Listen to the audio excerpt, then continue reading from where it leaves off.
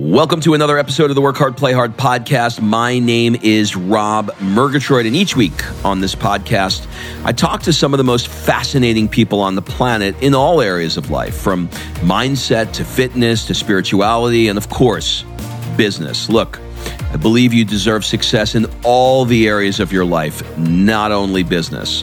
But before we get into today's show, you may want to join us on our next Work Hard, Play Hard experience. This year, we're going to be going to Mykonos and Marrakesh. In these experiences, I have hand-selected a group of high-performing business people who are seeking more balance, connection, and they want to celebrate their wins as a reward for the hard work that they put in. If you want someone to curate once-in-a-lifetime experiences and force you to play more, rush over to workhardplayhardexperience.com. Fill out an application so we can jump on a discovery call to see if this is a good fit for you. And remember, excuses are over. It's time to live. Influence is a huge currency of the day. And in many cases, I think the currency of influence is almost becoming more valuable than the currency of money. It's a big change in the world. You're almost always most powerfully positioned to serve the person you once were. You're most powerfully positioned to serve the person you once were because you know that pain. And this is why most personal brands fail. It's not because they don't have enough skill or that they don't have good ideas or that they don't know what to do. It's because they're doing too many different things. Hey, everybody, and welcome to the Work Hard, Play Hard show. Today on the show is Rory Vaden. Rory is a business strategist who is doing things completely different than I've seen anybody doing in his space. In this episode, you're going to listen to Rory coach me directly on what we should do with the Work Hard, Play Hard brand and how to go all in on areas that are already making you money and not being all over the place doing courses and webinars like everybody else is doing. Everybody's chasing each other's tail. Oh, you're doing a webinar, I'm going to do a webinar. You're doing a course, I'm going to do a course. But it's diluting your message. This one is a very different episode than I've done before. It's much, much, much more tactical, and it's going to help you. So if you are looking to create a new business or are in a business and you just feel like you're being pulled in 1,000 different directions and you don't know where to put your focus, this is the episode for you. Give it a listen. Please enjoy this conversation with Rory Vaden.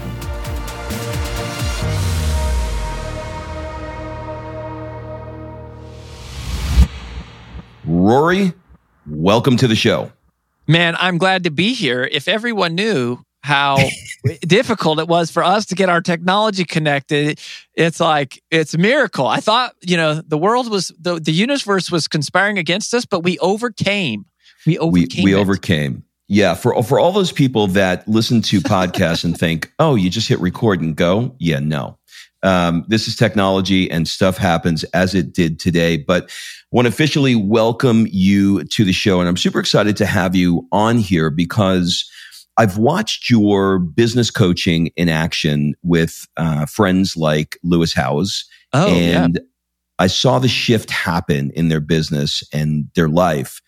And I'm excited to talk about some of those strategies that I think can really help people. One of the reasons why it was so important for me to have you on the show is I was with Lewis in Greece a couple of years ago, and he said we were sitting on the beach, and he said, "I'm going all in on the podcast now." And I was like, "Well, what do you mean by that?" He said, "Well, I'm going to put all my effort into the podcast and not on all these other 20% things that are being very distracting." And honestly, I wasn't entirely sure what he meant until I watched it unfold. And then I realized that you were the architect behind all of that. So I'd love to talk about that in a little bit. But first, I'd like to talk about growing up in Boulder, Colorado in the 80s. And maybe ask you, in what ways did you had something called the Dream Foundation. In what ways did that impact, let's say, the kind of work that you're doing today? Yeah. So there was, so when I think about my childhood, right, usually when people think of Boulder, they think of like, hippies and tree huggers and, vegans and all that, which I am most of those things. But I don't think of my childhood so much as being in Boulder. I think of my childhood being poor.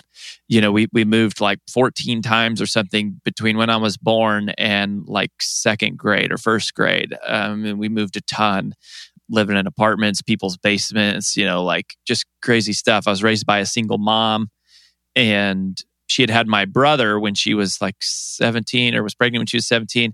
And she had me when she was 22. And then she was divorced from my biological father 6 months after I was born. So, 22-year-old single mom, no college education, 2 kids, like that was our life. And the I Have a Dream Foundation was in Boulder. And, I think it's funny. I know, Rob, no one's ever asked me that question about the I Have a Dream Foundation.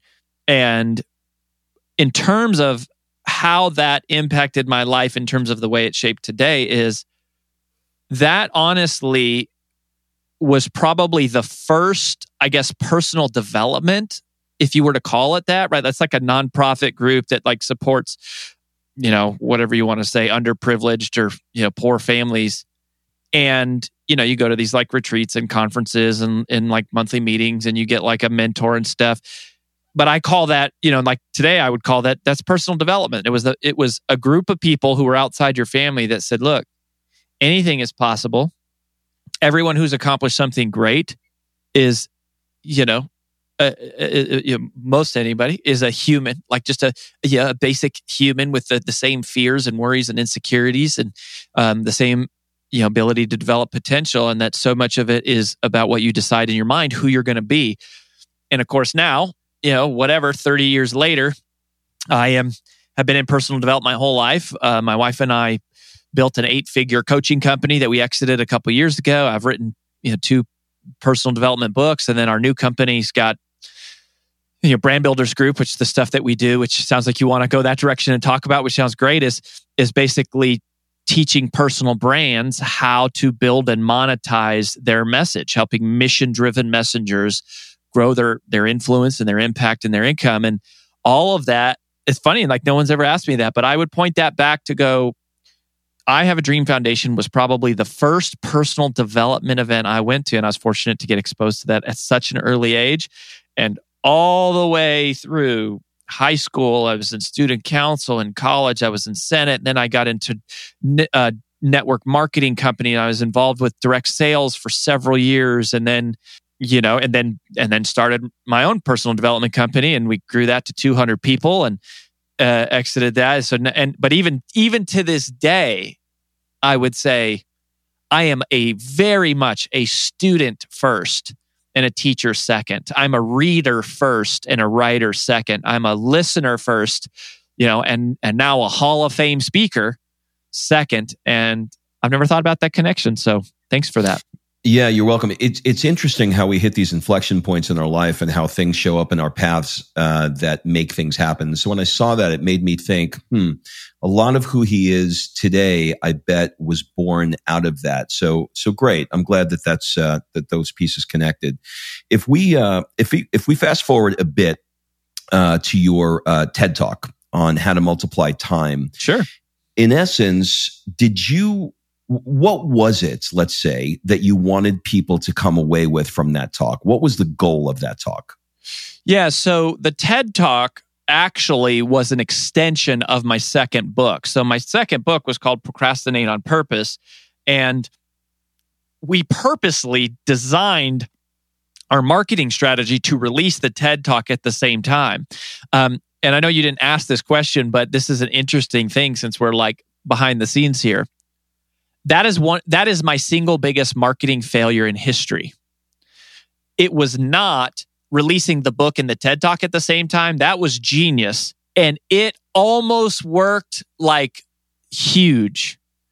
The mistake was that I called the TED Talk, for whatever reason, I called it How to Multiply Time, which is really what that body of work is about. It is how to literally create more time, not manage time, not prioritize, not be more efficient.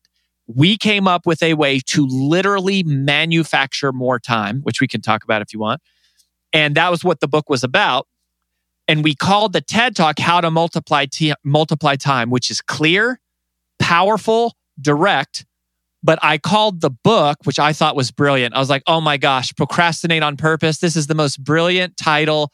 Everyone will be like, what is that? I've never heard that.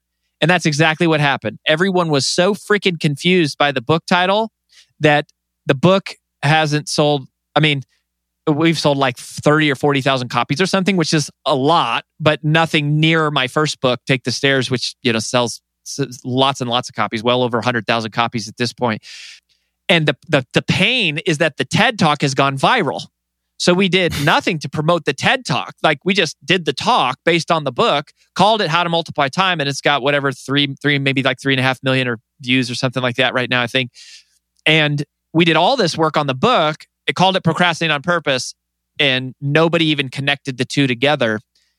And so anyways, the short answer to your question is, I needed to solve a problem in my own life, which, by the way, is the source of almost everything that I have ever taught. Is I set out to solve a problem in my own life. I spend a couple years deconstructing and breaking that down and studying it. And then I typically realize that what has been said on how to do it is verbose. It's inefficient, and it could be communicated much clearer. And so then, I think that's what our team does is we go, how could we boil this down and make this like more simple and straightforward? Yet the irony of having a non-simple and straightforward title of the book itself, which was the pain. So the answer to your question is, I wanted to teach people how to create more time in their life because that's what I felt like I needed. And I think that's what everybody needs. Yeah, it's interesting. In listening to that, it makes me think of sort of a similar, I hate to use the word blunder because in his case, it seems like everything he does is great. But Tim Ferriss wrote a book called The 4-Hour Chef. Yep. And the book had nothing to do with cooking and everything to do with learning. And it was so confusing for people because they're like, is it teaching me cooking skills or what is it? And so it's, don't judge a book by its cover, but it does have some impact, huh? Huge. It's a huge impact. People do judge a book by its cover. And now, I think about Brand Builders Group and like we work with personal brands. And of course, people have, a lot of people hear about us because they go, oh, you worked with Lewis. And, like we work with some bigger names, some guy from Shark Tank, a Time Magazine Woman of the Year, Rose McGowan. And, like they hear some of the bigger people, like celebrities or whatever that we work with. But that's like 3% of our client base. Most of our clients are either brand new beginner or they're more like intermediate novice. And people judge it like personal branding matters because whether you like it or not, people judge a book by its cover. And that failure of the title is all on me. Nobody else. I was the one, my publisher pushed against it. My wife was like, I'm not sure. Like, I was the one that was like, you don't understand. This is the most genius thing ever. And, anyways, all of us have a reputation, and some of it is fair and some of it is unfair, but we have one. And, influence is a huge currency of the day. And in many cases, I think the currency of influence is almost becoming more valuable than the currency of money. It's a big change in the world. Yeah, for sure. The work that you're doing now is really, really, it's going right to the top. And so, we talk about like the 3% of the clients that you have, but Sure. Those 3% of clients that you have are really movers and shakers in this space. And, I got a text from Chalene Johnson's husband, Brett. Brett, to tell me about you. And that's how, I don't know if you know this, but that's how you and I wound up getting connected to do this podcast.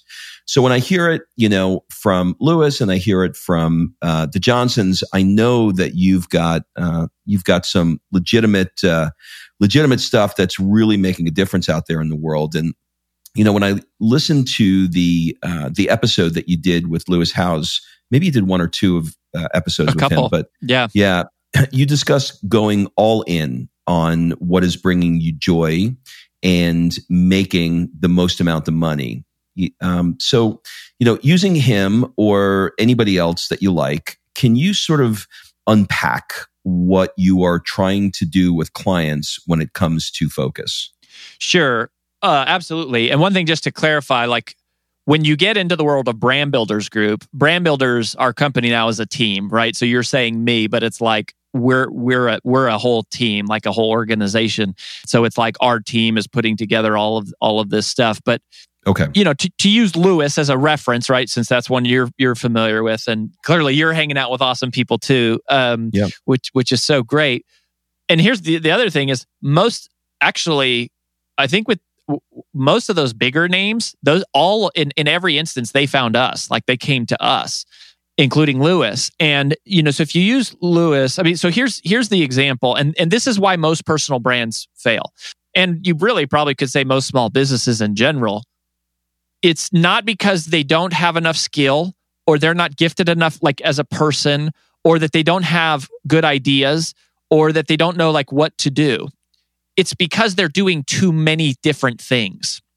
And the illustration that we used visually when we show this to people is what we call Sheehan's Wall. And this is a concept that I was inspired by a gentleman named Peter Sheehan, who was more of like a corporate speaker, but we've kind of adapted that to personal brands, which is like, on one side of the wall, you have people who are unknown in any industry or any niche or any vertical. And then on the other side of the wall, you have the people who are known. They're the celebrities. They're trusted. They're the people with influence. And everybody's trying to break through this invisible wall. And what happens is we hear a lot of different advice. We have a lot of different ideas, and we talk to a lot of different people, and we watch a lot of different people for like trying to figure out what's the code to like breaking through the wall. And so, like we have many different topics. Like, gosh, I'm super passionate about leadership and fitness and dating and marriage and sales and, communication and and lifestyle and being a mom and whatever. And so we have all these different topics. And then we hear about all these different marketing strategies, right? Like, I should be on, Snapchat, and I should be on Instagram, and I should be on TikTok, and I should be on Pinterest, and whatever. And we hear all these different business models. Like, oh man, the money's in the membership sites, bro. Like recurring revenue, that's where it's at. But really, video courses are where it's at because they're totally automated. And you only need to build them once. And really, if you want to grow a huge company, you need a coaching business. But if you want to impact a lot of lives, you should do live events and get like 1,000 people. And what happens is when you have diluted focus, you get diluted results. It is that simple. And the best piece of branding advice that I'd ever received, and I always make this clear that this is not a Rory Vaden quote. I wish it was, but this was not like a Rory Vaden original or a Brand Builders original. I heard this from a guy named Larry Winget, and he said this, and I heard this early in my career. He said, the goal is to find your uniqueness so that you can exploit it in the service of others. Find your uniqueness so that you can exploit it in the service of others. And, I've been on a journey for over 20 years to build my career as an author and a speaker and an entrepreneur, and my wife and I, so like, we had also related to that. We had built a coaching company, and we had built an events company, and we had built a speakers bureau. We built several little, entities that were all wrapped up in this exit that we had. And so we started over 2 years ago, like everything, all our team, social media, email list, everything. So like all of it's gone in the transaction, started over from scratch, right? And what we realized is we said, well, gosh, we need to help other people. Like a lot of people are struggling to figure out what they should talk about and really what their uniqueness is. And so we developed this framework that we call the Brand DNA Helix that we take people through in phase 1. We've got 4 phases that we take people through. And in phase 1, we help people find their uniqueness. And to use Lewis as an example, and this is what I think is sometimes tricky about understanding what we do. Like, we don't solve the problem we don't tell people who they should be. Like what we do is we help them realize who they are in their essence. Like, it's not like we come give you some answer that you haven't found yet. Like you're exposed to something you don't know. It's more like we're removing layers of all the distractions to help figure out at your essence already, who are you? And it's not even like, who do you need to become? It's like, who are you and how can you be more of that? Because that is uncopyable. And there's all these different, exercises. There's 6 core questions of phase 1. We can talk through as many of them as you want. But to find their uniqueness. And a lot of times, like with Lewis, we really can't take much or any credit at all for Lewis being who he is. Like, I met Lewis way back in like 2013 or something after my first book came out, and I was 29 years old, and Take the Stairs, that was my first book, had hit number 2 on the New York Times, and Lewis was like a rising podcaster, and my media team cold pitched him. That's how he met. But then after the show, I was like, hey man, you're so young and I'm young. Like, are you going to do a book one day? And he's like, I am. And so I said, well, let me share with you. Like, I'll tell you everything about how we did it. And we became friends. And then we stayed in touch.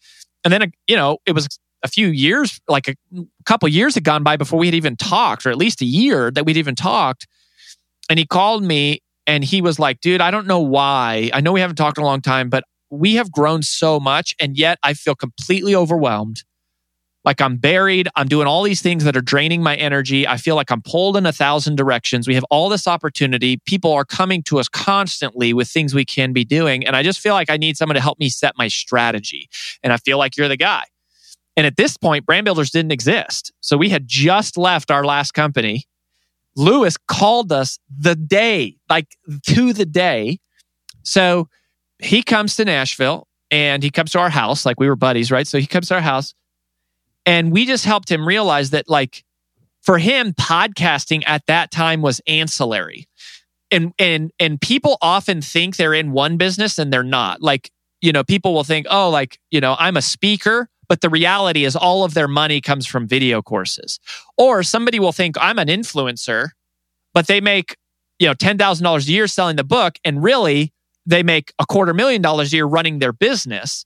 And so we're going, why don't you, just because you have a personal brand doesn't mean you have to like launch a book and a video course. Why don't you do what Elon Musk does and Richard Branson does and Steve Jobs did and use your personal brand to drive attention and awareness, or Sarah Blakely, to your company and already fuel, or if you have a network marketing business, use your personal brand to drive the network marketing business, the machine that's already there.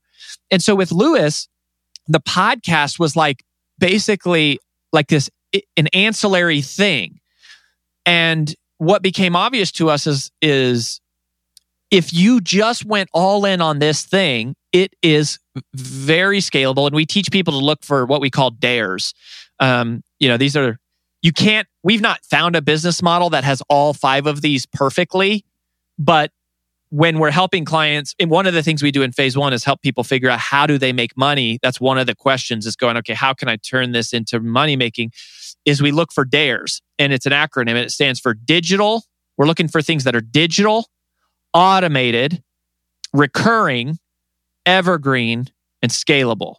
Digital, automated, recurring, evergreen, and scalable. Now, you can't have all of them because some of them work against each other. Like recurring revenue typically works against evergreen. If people are going to continue to pay you for something, it's almost always because you're adding something new to the thing. So it's not evergreen, because evergreen means it never has to be updated. Like video courses are more evergreen, but they're less recurring because people typically buy the course once. They're not going to pay for it again. And you have to come up with a new course if you want to serve them again. But so with Lewis, he had like 30 million downloads at the time. And this is not even 2 years ago. But from that day, so he went, I think he started the podcast maybe like 2011, 2012, maybe 2009. Like, I don't know. Do you know, Rob, when he started it? I don't remember. It was like we've been friends 15 years, so it all blurs together. I've been friends since he's been on his sister's couch, so it's all one big. I love this. Blur. I love that. So whenever it was, his whole story. He's on the couch, and Matt. A lot of people don't know Matt. Like Matt is Lewis's right-hand man, and Matt is amazing. Like he's a great guy, genius, solid dude, like one of the best dudes ever. And such is the true story of all success, right? Like there's always amazing people beyond the ones that you typically see. And so, Matt was here and it was like, gosh, like we've almost gotten 30 million downloads by accident. It's not by accident, but it's like kind of by accident. But it's like all of our time and energy and attention is like learning all these new things that, funnels and membership sites and like all these things that everyone else is doing, because it's sort of like they feel like you have to. And we said, well, what would happen if you just went all in on the one thing that you already have natural traction with? And, they just crossed 200 million downloads. So they went from whatever, like 2000, let's call it 2010. I think that's about right. From 2010 to 2018, from 0 to 30 million. And then since they made this decision, from 2018 to 2020, from 30 million to 200 million. So that's over almost 7 times in 2 years. Now, again, a lot of that would have happened organically, but a lot of it happened as the result of Lewis going, yes, I'm going to go all in on the thing that I love, that gives me life. And that's what's amazing, is that when you find somebody's uniqueness, it's not the battle. Like, yes, it's hustle. Yes, it's hard work, but it's not like, oh, I have to get through, boot camp. Like, I hate this. It's horrible. It's discouraging that you might not have results right away, but the work itself is life-giving. It's invigorating. It's like fun and it's challenging. So let me jump in here with a question.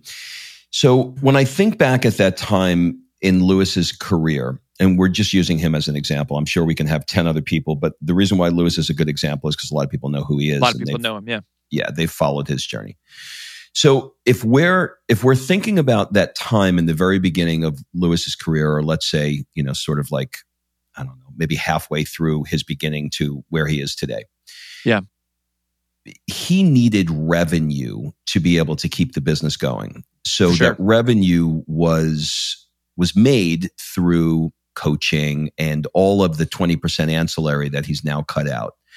So my question is there a time where that becomes premature to go all in on your passion, all in on the thing that, that you're great at, because you just need to pay the bills, and know that there's going to come a time where you're going to shift directions and you're going to go all in on it.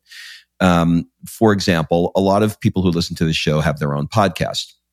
And if, they have their own podcast, a lot of people are making money through things like coaching and events.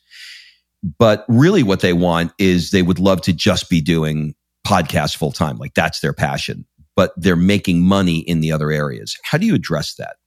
Yeah. So this is classic phase 1 stuff. There's a whole framework and discussion around this. So we call this like at our event, our phase 1 event, and we do one-on-one coaching, but we also have events that people come to along the way. So we've got 13 different events, all grouped into these 4 phases. But online or in person? They're actually virtual now. They used to be in person. Now we're just doing them virtually. But the one 13 in person, like people fly to Nashville 13 times? Yeah, over the course typically of a couple of years. Wow, okay. Yeah. But I mean, now they're like virtual, and we're loving it. So like we'll probably go back to doing in person too. So, like when we work with Lewis doesn't come to our events. Like most of those, I guess, celebrity types, if you want to call them that, they do what are private brand strategy days. So they just do like one-on-one, and it's usually like them and their manager and their team or whatever, and then a couple of our strategists. But most of the people we work with, like I said, are not those people. It's people are often shocked at how like affordable our services are. And we do one-on-one coaching. Like we assign a strategist to a person that does that's our business model. Our business model is not video courses. It's not membership site. It is a one-on-one coaching program. And then, we have these, bursts, which happen in these like 2-day events, which are these 13 topical areas that I'm talking about. But in the first event, this phase 1 conversation, we take people through something called the golden grid. And it's a very simple grid. You could do it. You could kind of coach yourself through it right now. Like if you have a sheet of paper and you just made 2 columns, and the one column would be short term, the other column would be long term. And we look everything that we do, Like brand builders is playing the long game always. Our uniqueness, our word is reputation. We're interested in money, but we work with mission-driven messengers who are people that are like, I'm playing the long game. I'm not trying to convince people that I have 100,000 followers when I really don't. I'm not, trying to like use a fake chat bot to make it seem like there's a bunch of people in the webinar when there's really not. Like that, we're just playing a longer game. And if someone decides they want to do that, that's an intentional decision they make, which is fine. But we're going like, you can do this a certain way, and it's going to build slow, but it's going to build powerful. And so anyways, we're looking long-term and short-term and long-term. And then your rows, okay, so your rows, there's 3 rows. So row number 1 is primary business model. So that is like, what is the number one way I'm making money? And you got to get clear on that. To what you said, Rob, is so genius. Like, just because you want to be a keynote speaker one day, that was my dream. Like, I got started in all this. I wanted to be the guy standing on stage in front of 10,000 people.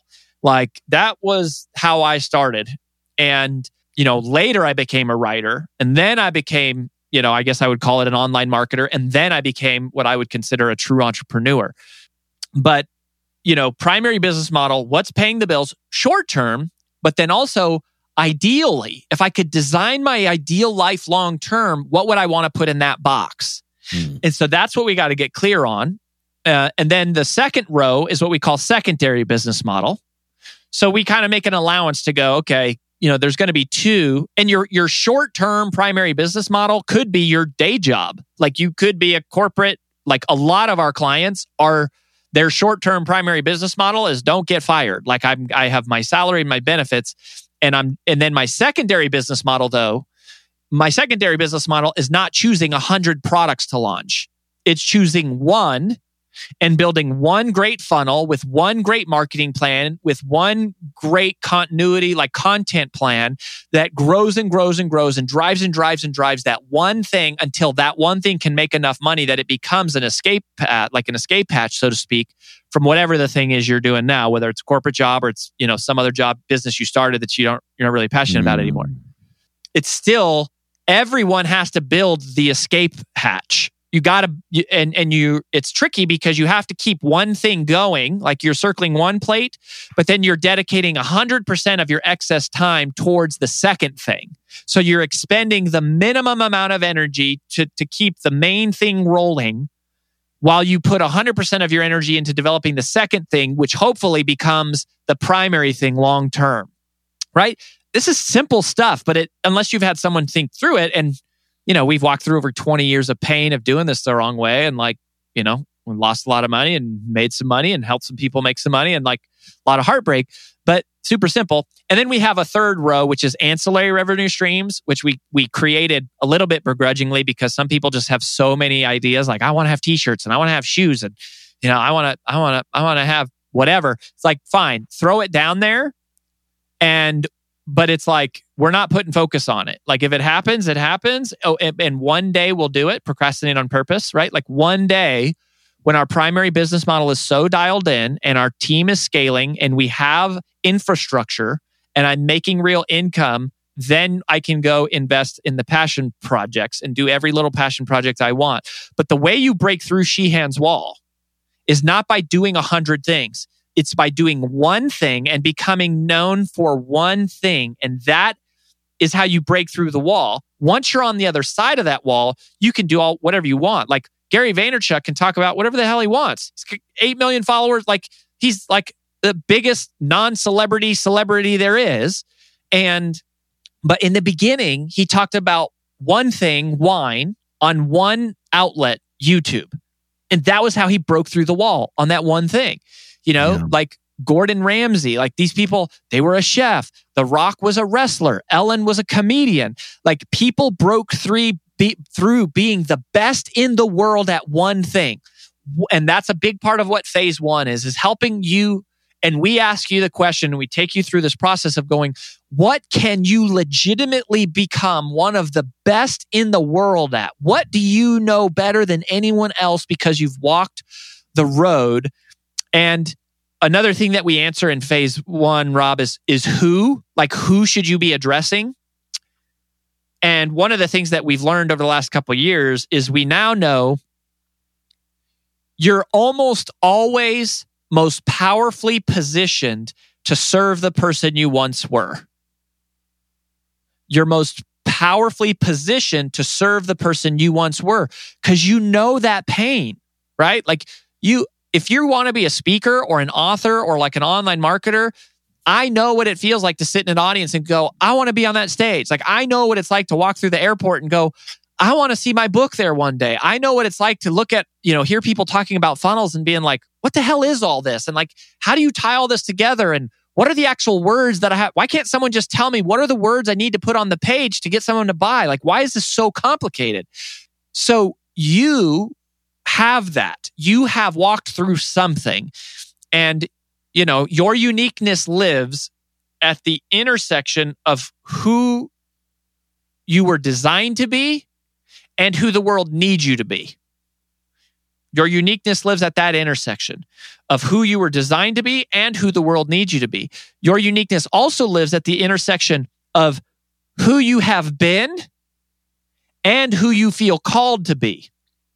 So like these are concepts we train our strategists on in terms of like helping them help clients zero in, is going like, there is a through line to everything that you have ever done, everything you've done in your life, like every person you dated, every job you took, every success you had, every failure you had. There is some consistent pattern and through line and problem that you've been wrestling with or problems, but we're going to find the one. And part of how we're going to hone in on it is we're going to also look at, what do you see for yourself in the future? How do you feel yourself being pulled? Lewis, to use that example again, Lewis loves interviewing. He loves it. You know what Lewis doesn't love? I don't think he would mind me sharing this. He doesn't love teaching. Like he doesn't mind teaching. Like he's a good teacher, but like he's a master interviewer. Like he relates with people, he connects, and it lights him up. And the School of Greatness, right, is all about studying and learning the things that he never learned in school to help him be a better person. And that is what people are drawn to, is just like this kid who was a kind of a dweeb and made fun of and like insecure, learning and finding his own confidence and his own greatness, and the problem that Lewis solves, and this is one of the things we got clear on with him, is self-doubt. So his whole brand is oriented around solving one problem, which is the first of the 6 questions I mentioned in the brand DNA Helix. And most people can't answer this, Rob, which is, tell me in one word, what problem do you solve? That is the genesis of a personal brand. And the work that we do in phase 1, that's where it starts. And we take people through an exercise. We create this problem cloud of all the problems they think they could help people solve. And then we narrow it down and we're helping them figure out like, because if you don't know what problem you solve, there's no way in hell your audience will ever know. Like for brand builders, the problem we solve is obscurity. Someone who feels unclear, untrusted, and lesser known than they feel like they should be. And our avatar is mission-driven messengers. These people who are like, they want to make money, like they like making money, they need to make money, they're good at money, but at the end of the day, they're led more by like a calling. And that's who we serve. And so, wow, I mean, it's really, really amazing. As I'm listening to it, I can't help but put myself in that position. I think a lot of people are there too. So if you're game, I'm going to throw a personal situation out at you and maybe you could just give me a gut reaction to it. Sure. So this is for you? Yeah, this is for me. Okay. So, and I like to put myself in it because I know a lot of people, like you said a minute ago, serve the person you once were. I know there's a lot of people who are, in a similar situation who are listening to this. So, plus you do the same thing I do, Rob, which is I use my podcast as a way to get free coaching. Like that's how as an interviewer, that is literally how I think. I actually, in our podcast power event, I teach people that. Like I ask the questions that I want to know for me selfishly, and everyone listens in. So I love everybody playing wins, this right? game. Yeah. Everybody wins. Okay. So here's the scenario. My wife does network marketing. Love it. And I'm a huge fan, by the way. Awesome. Love it. Awesome. We've done really, really well. It's allowed us to basically retire and live here in Southern California. We moved from Atlanta. Amazing. And by retire, I mean it covers all of our overhead. Yep. And I do a podcast, and I've got two things. One is I do what's called a work hard, play hard event. And twice a year, I take entrepreneurs who don't take any time that they need to take to do fun and cool things around the world. I kind of force them to take the time off to get away from their problems. And the last one we did was we did two this year. We did one in the south of France. They woke up in the morning and I had vintage cars waiting for them. And we went riding through the French Riviera. And then we did a goal setting session as a castle, in a castle as an example. Had speedboats waiting for them. We went to Saint-Tropez and partied for the day. We recently just did Italy. We went truffle hunting in Chianti, and then had some Italian grandmas teach us how to make pasta. So stuff like that. So that's the event. So the podcast feeds those events. And once a week on my same feed, my wife and I do what we call a Fry Date podcast, where we talk about relationship stuff. And I do coaching for people that really would love to be able to afford my bigger, we'll call it a mastermind, that travel thing I just explained, but don't really have the income to do it. And they're trying to build. So I do coaching for them. So in some ways, it feels like, we're all over the map. And one of the things that we're considering now is because we're extremely happily married, we work together on a lot of projects. People are always asking us relationship questions. It's great. So we were thinking of putting together a relationship course. But now when I watch what Lewis did and I listen to what you just explained, now I'm running through the filter in my head and I'm saying, well, I've got these work hard, play hard events. I've got coaching. I've got the podcast. She's got network marketing. Now if we add one more thing like relationship course, does that, fly in the face of everything that you just said? Well, it's not so much does that specifically fly in the face, but a practical question that you can ask about every task. And this is more about like my time management book, right? Like the Procrastinating on Purpose, or my TED Talk, which is free, right? You can go watch my TED Talk. In a practical sense, every time you add something new, it takes away from something that you're doing, right? I mean, that is just a practical truth, that anytime I say yes to one thing, I'm simultaneously saying no to an infinite number of others. For sure. And so the mindset of this we teach actually in Procrastinating on Purpose, which is you figure out the things that multiply your time. So I'm not going to give you the whole TED Talk here, not because I wouldn't, but just because of time. But I'll tell you the whole book in one sentence. How do you multiply time? Rory, that's impossible. No, it's not. Here's how you multiply time. You spend time on things today that create more time tomorrow. You spend time on things today that create more time tomorrow. There are certain things you can do right now that as a result of doing them today, it will create time for you tomorrow. And that's why everyone's screwed up, because we call that the significance calculation is thinking outside of the lens of today. There's nothing we can do to create more time inside of one day. We all have the same 24 hours, which is 1,440 minutes and 86,400 seconds. So I can't teach you how to create more time inside of one day, but I can teach you that there are certain things you can do today. Like if I set up online bill pay today, that's going to take 2 hours of my time. But now it's going to save me 30 minutes next month, and 30 minutes the month after that, and 30 minutes the month after that, and 30 minutes the month after that. And so after 4 months, I will have broken even on that investment of time. And every month thereafter, I will be multiplying time. That process will be running without me. And so while nobody has time in their calendar to set up online bill pay, like nobody has extra time, just like no one has extra money laying around to invest. You create the margin to invest by sacrificing something in the short term, and you make a deliberate, intentional, strategic choice to place that investment based on what the return is. So in a short scenario like this, without having the full context, completely of everything that's going on, I can't really say yes or no. The way our process would work is we would go, Rob, what problem do you solve? Like, what problem, in one word, do you want to dedicate the rest of your life to solving?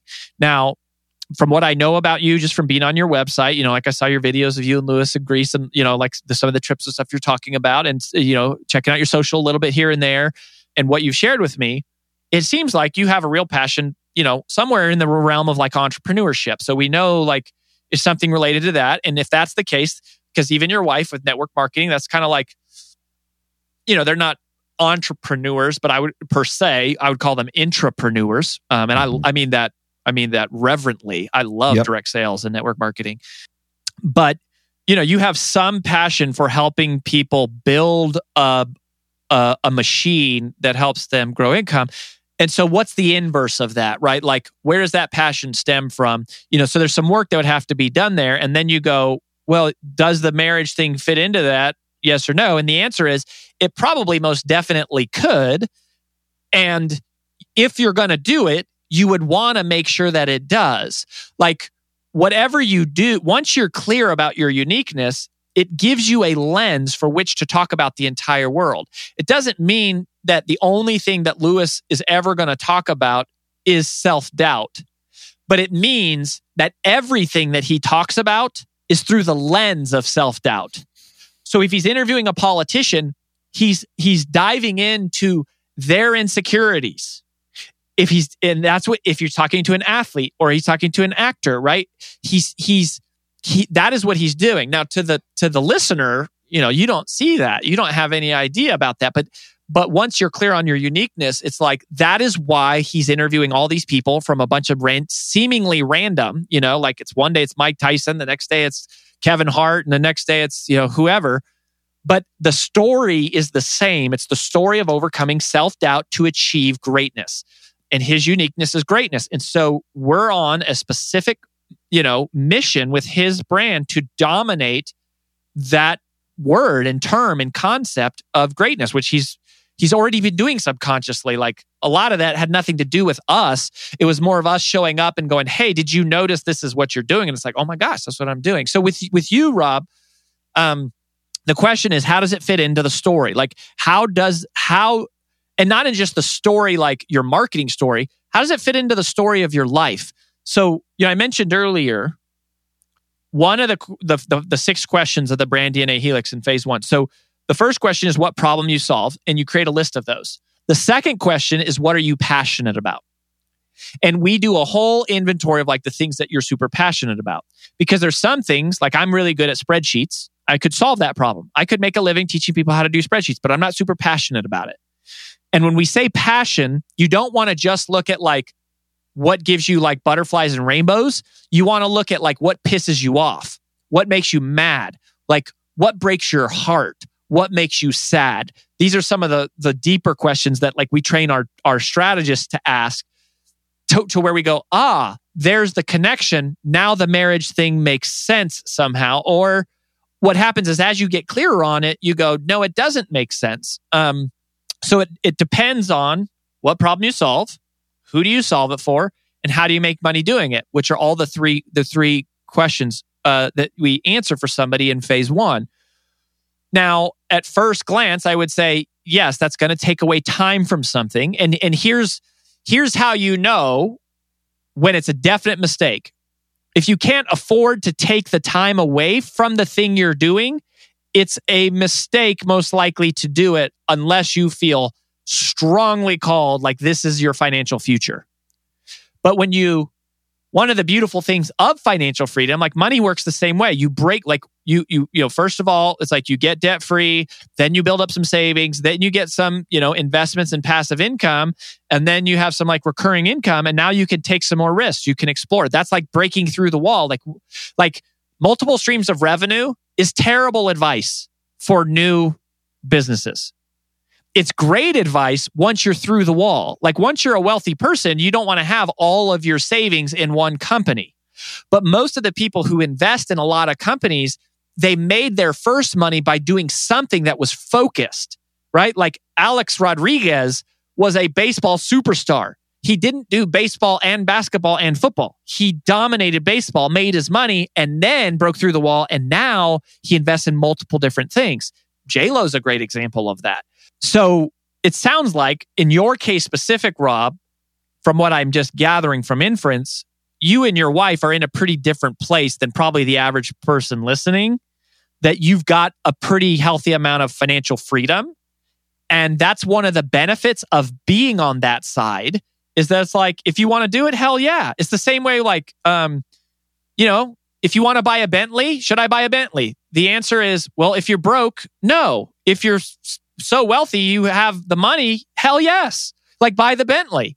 Neither of them mean you're a better person or not. It's just a practical function of like, where am I at on my journey?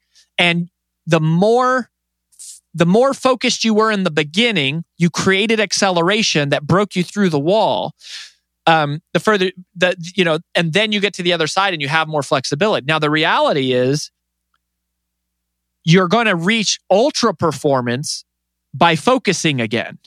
So, for example, if you have a network marketing machine that's running, I'm not saying you should do this. I'm saying this is one question we would ask you. Like if we were sitting together for 2 days, we would say, let's think about this.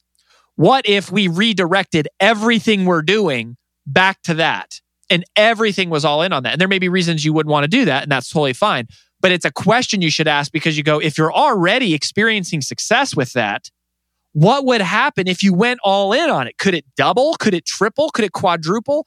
And what's crazy is that for most of us, the fastest path to cash is to monetize the thing you're already doing. For all of us, always. The fastest path to cash is to optimize and focus and monetize the thing that like you're already doing.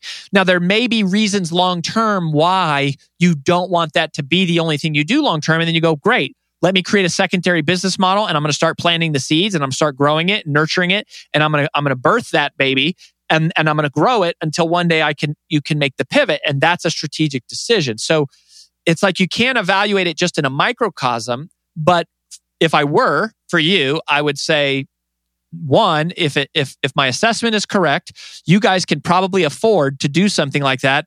If you have financial freedom and financial security and it's something you're passionate about and you love it, it's like, yeah, take the vacation, buy the Bentley, create that side project. Although I would still encourage you to go, how does that fit with the overall through line of what Rob is about and maybe what your wife is about, depending on what's going on with her personal brand and your joint brand. So that we have a couple couples that we work with, that's, even a little, there's some nuance to that, so I would say, yeah, do it. Or I would say, hell no, don't do anything. Grow the crap out of your network marketing business and make that thing so efficient that the thing runs like absolute clockwork, and all of your recruiting and your training and your marketing and your order fulfillment and customer service and every single thing is so dialed in and so automated that thing just grows a pile of money on top of pile of money on top of pile of money. And all the people in your downline, it's like you're basically sending them checks every month because you have the system so dialed in and then you're teaching them how to do it. So the answer is you could or you could not. But that's how I would think about it. And I know that probably doesn't help you at all. No, that was actually really, really interesting. Here's what I'm learning. I'm learning that the reason why you have people come out there 13 times, or the reason why you're doing it virtually, or the reason why you've got all these models that are set up to go through sequences is it's very difficult to give one answer because there's so many freaking components to this thing. I understand the overarching concept though. The overarching concept makes sense. I mean, once you start to dilute yourself, you're all over the place. Right. Everybody's following each other and chasing their tail and doing the next course and the next webinar and, what's the next gizmo and gadget, but they're not. And everybody is selling a formula as if it were the same for every person. And the reality is it's not the same. A person is extremely nuanced. All right. So for the person that's listening and saying, okay, Rory, I'm down. I think you're right. I am either A, at the very beginning and I want to do this right. B, I'm coming up. I'm starting to come on multiple things now. I'm being pulled in 3 different directions, or, I'm doing really well right now, but I hear what you're saying and most of my money is here and I'm going there. What are the options that are available for people that want to use your service? I know you said that you have some group things. I know you have some private coaching things. Where do they go? Yeah. So here's what they should do. They should go to freebrandcall.com/workhardplayhard. Okay. freebrandcall.com/workhardplayhard. And what we will do, and this is how we roll, we will do a one-on-one call with you. That's what our team does. We do human interactions. So, and I'll just tell you this, our entry price point is $99. Yep. And then, when we do a private strategy day with some of these celebrities and stuff, like it's higher than that. But our main programs for like one-on-one coaching are, a few $100 a month. And if you're, like our primary thing is get a one-on-one coach, get 2 hours of virtual training from me every month, and come to 4 events a year. And it's like super, it's very affordable. So the answer is, what do you need? And it depends on your situation. And that's why we would do a call. So I would say go to freebrandcall.com/workhardplayhard. And then just request a call and we'll just talk to you and we'll help you figure it out. But like, if you're a mega superstar, like millions of followers, we have a lot of those, clients, but it's a small percentage. And if you have 0 followers and you're like, I'm just thinking about it, still go. Because the education is really the same for everybody. The application is what is extremely unique. The education is the same, but the application is unique. We're in the business of application, which is why we do one-on-one coaching as our core model. So I would say just talk to us and we'll tell you. And we'll also tell you like, you're not ready for us, or we'll tell you like, we're not the right fit. We don't mind doing that. So just go request a call. Okay, I love it. I've got 2 more pages of questions that I have not gotten to, so I'm going to try and do a part 2 with you somewhere down the line. Sure. But I cannot thank you enough for this. I think that you are doing I know that you're doing something that nobody else is doing.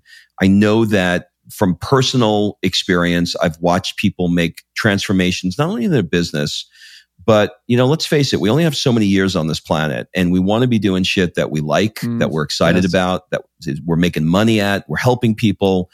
And when you're scattered and you're a mess and you did this for freedom, but you wake up and you're a shit show because you're in 20 different places, that's not living a life. So I really, really am a big supporter of what you're doing.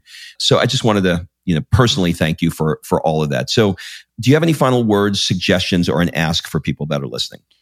No, I just, thank you for that, Rob. I mean, that is awesome. And I would just say, check out freebrandcall.com/workhardplayhard if you want to like continue the conversation. Of course, I'm online and stuff. You can go find me. But I guess the last little thing I would just leave people with, and this is something I've gotten clearer and clearer on as Brand Builders Group has grown and starting to scale again, is that usually the reason why people don't request a call or like they don't consider this, like the idea of taking the mission, the calling in their heart seriously, is because they think it's usually some form of like insecurity or self-doubt. Like, well, there already is a Tony Robbins, or there already is a Brene Brown, or there already is a Simon Sinek. Like, how am I going to compete with these guys? Or they'll say, they'll be like, well, I don't know the technology, right? Like, I don't know what mic to use for a podcast. I don't know like what marketing automation software. I don't know how to code a website. Like, I've never written sales copy. And they'll get like totally hung up on all of these, small technical things about why they can't, or a bigger thought of like, well, there's already someone else, or I wouldn't be good enough, or they have like the imposter syndrome. And the thing that we've started to realize, especially working with a lot of our smaller clients, is that the calling that you feel on your heart to share some message, it's actually the result of a signal that's being sent out by someone else who needs you. And that person needs you more than you need them. And that person can only hear from you. Like, they can't hear it. It's like radio frequencies. It's like I can have 2 radio stations playing the same song at the same time, but I can only hear the song on the frequency that I'm tuned in on. Some people cannot listen to Tony Robbins or Oprah or Brene Brown or Simon Sinek. There are certain people that either won't listen to them or won't ever be exposed to them, but they will be exposed to you. And you can make a great living without having millions and millions of followers. Like, you can make millions of dollars without millions of followers. My wife said that on one of our podcast recaps recently, and I was like, that's so true. And so think about that person and realize that they're out there right now begging for and pleading for, and perhaps down on their hands and knees praying for the answers to problems that you have already solved, for the answers to questions that you know like the back of your hand because you've already been there and you've already walked through it. And so if you feel that calling, just know that signal's coming from someone else and step towards it and see what happens. Boom, drop the mic. That was great. That's going to be my pull quote. I'm pulling that audio right out. That was great.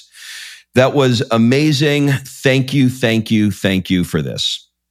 Of course, man. It's my pleasure. I know you have invested so much into your audience, and the work and the relationship I know is sacred. Like, I've just seen your roster of just like incredible episodes and the stuff, the people you've had. And so it's definitely a privilege to be here, Rob. So, thanks for that, taking that risk on me. Thank you, buddy. All right. Thanks for listening. If you love this episode and you know someone that needs some help in either stepping up their work hard game or their play hard game, it would mean the world to me if you shared this podcast with them to help me get this movement out there. So if you like what you heard, head on over to iTunes, take 30 seconds and leave me a 5-star review, and I will be forever grateful. So until the next episode, excuses are over. It's time to live.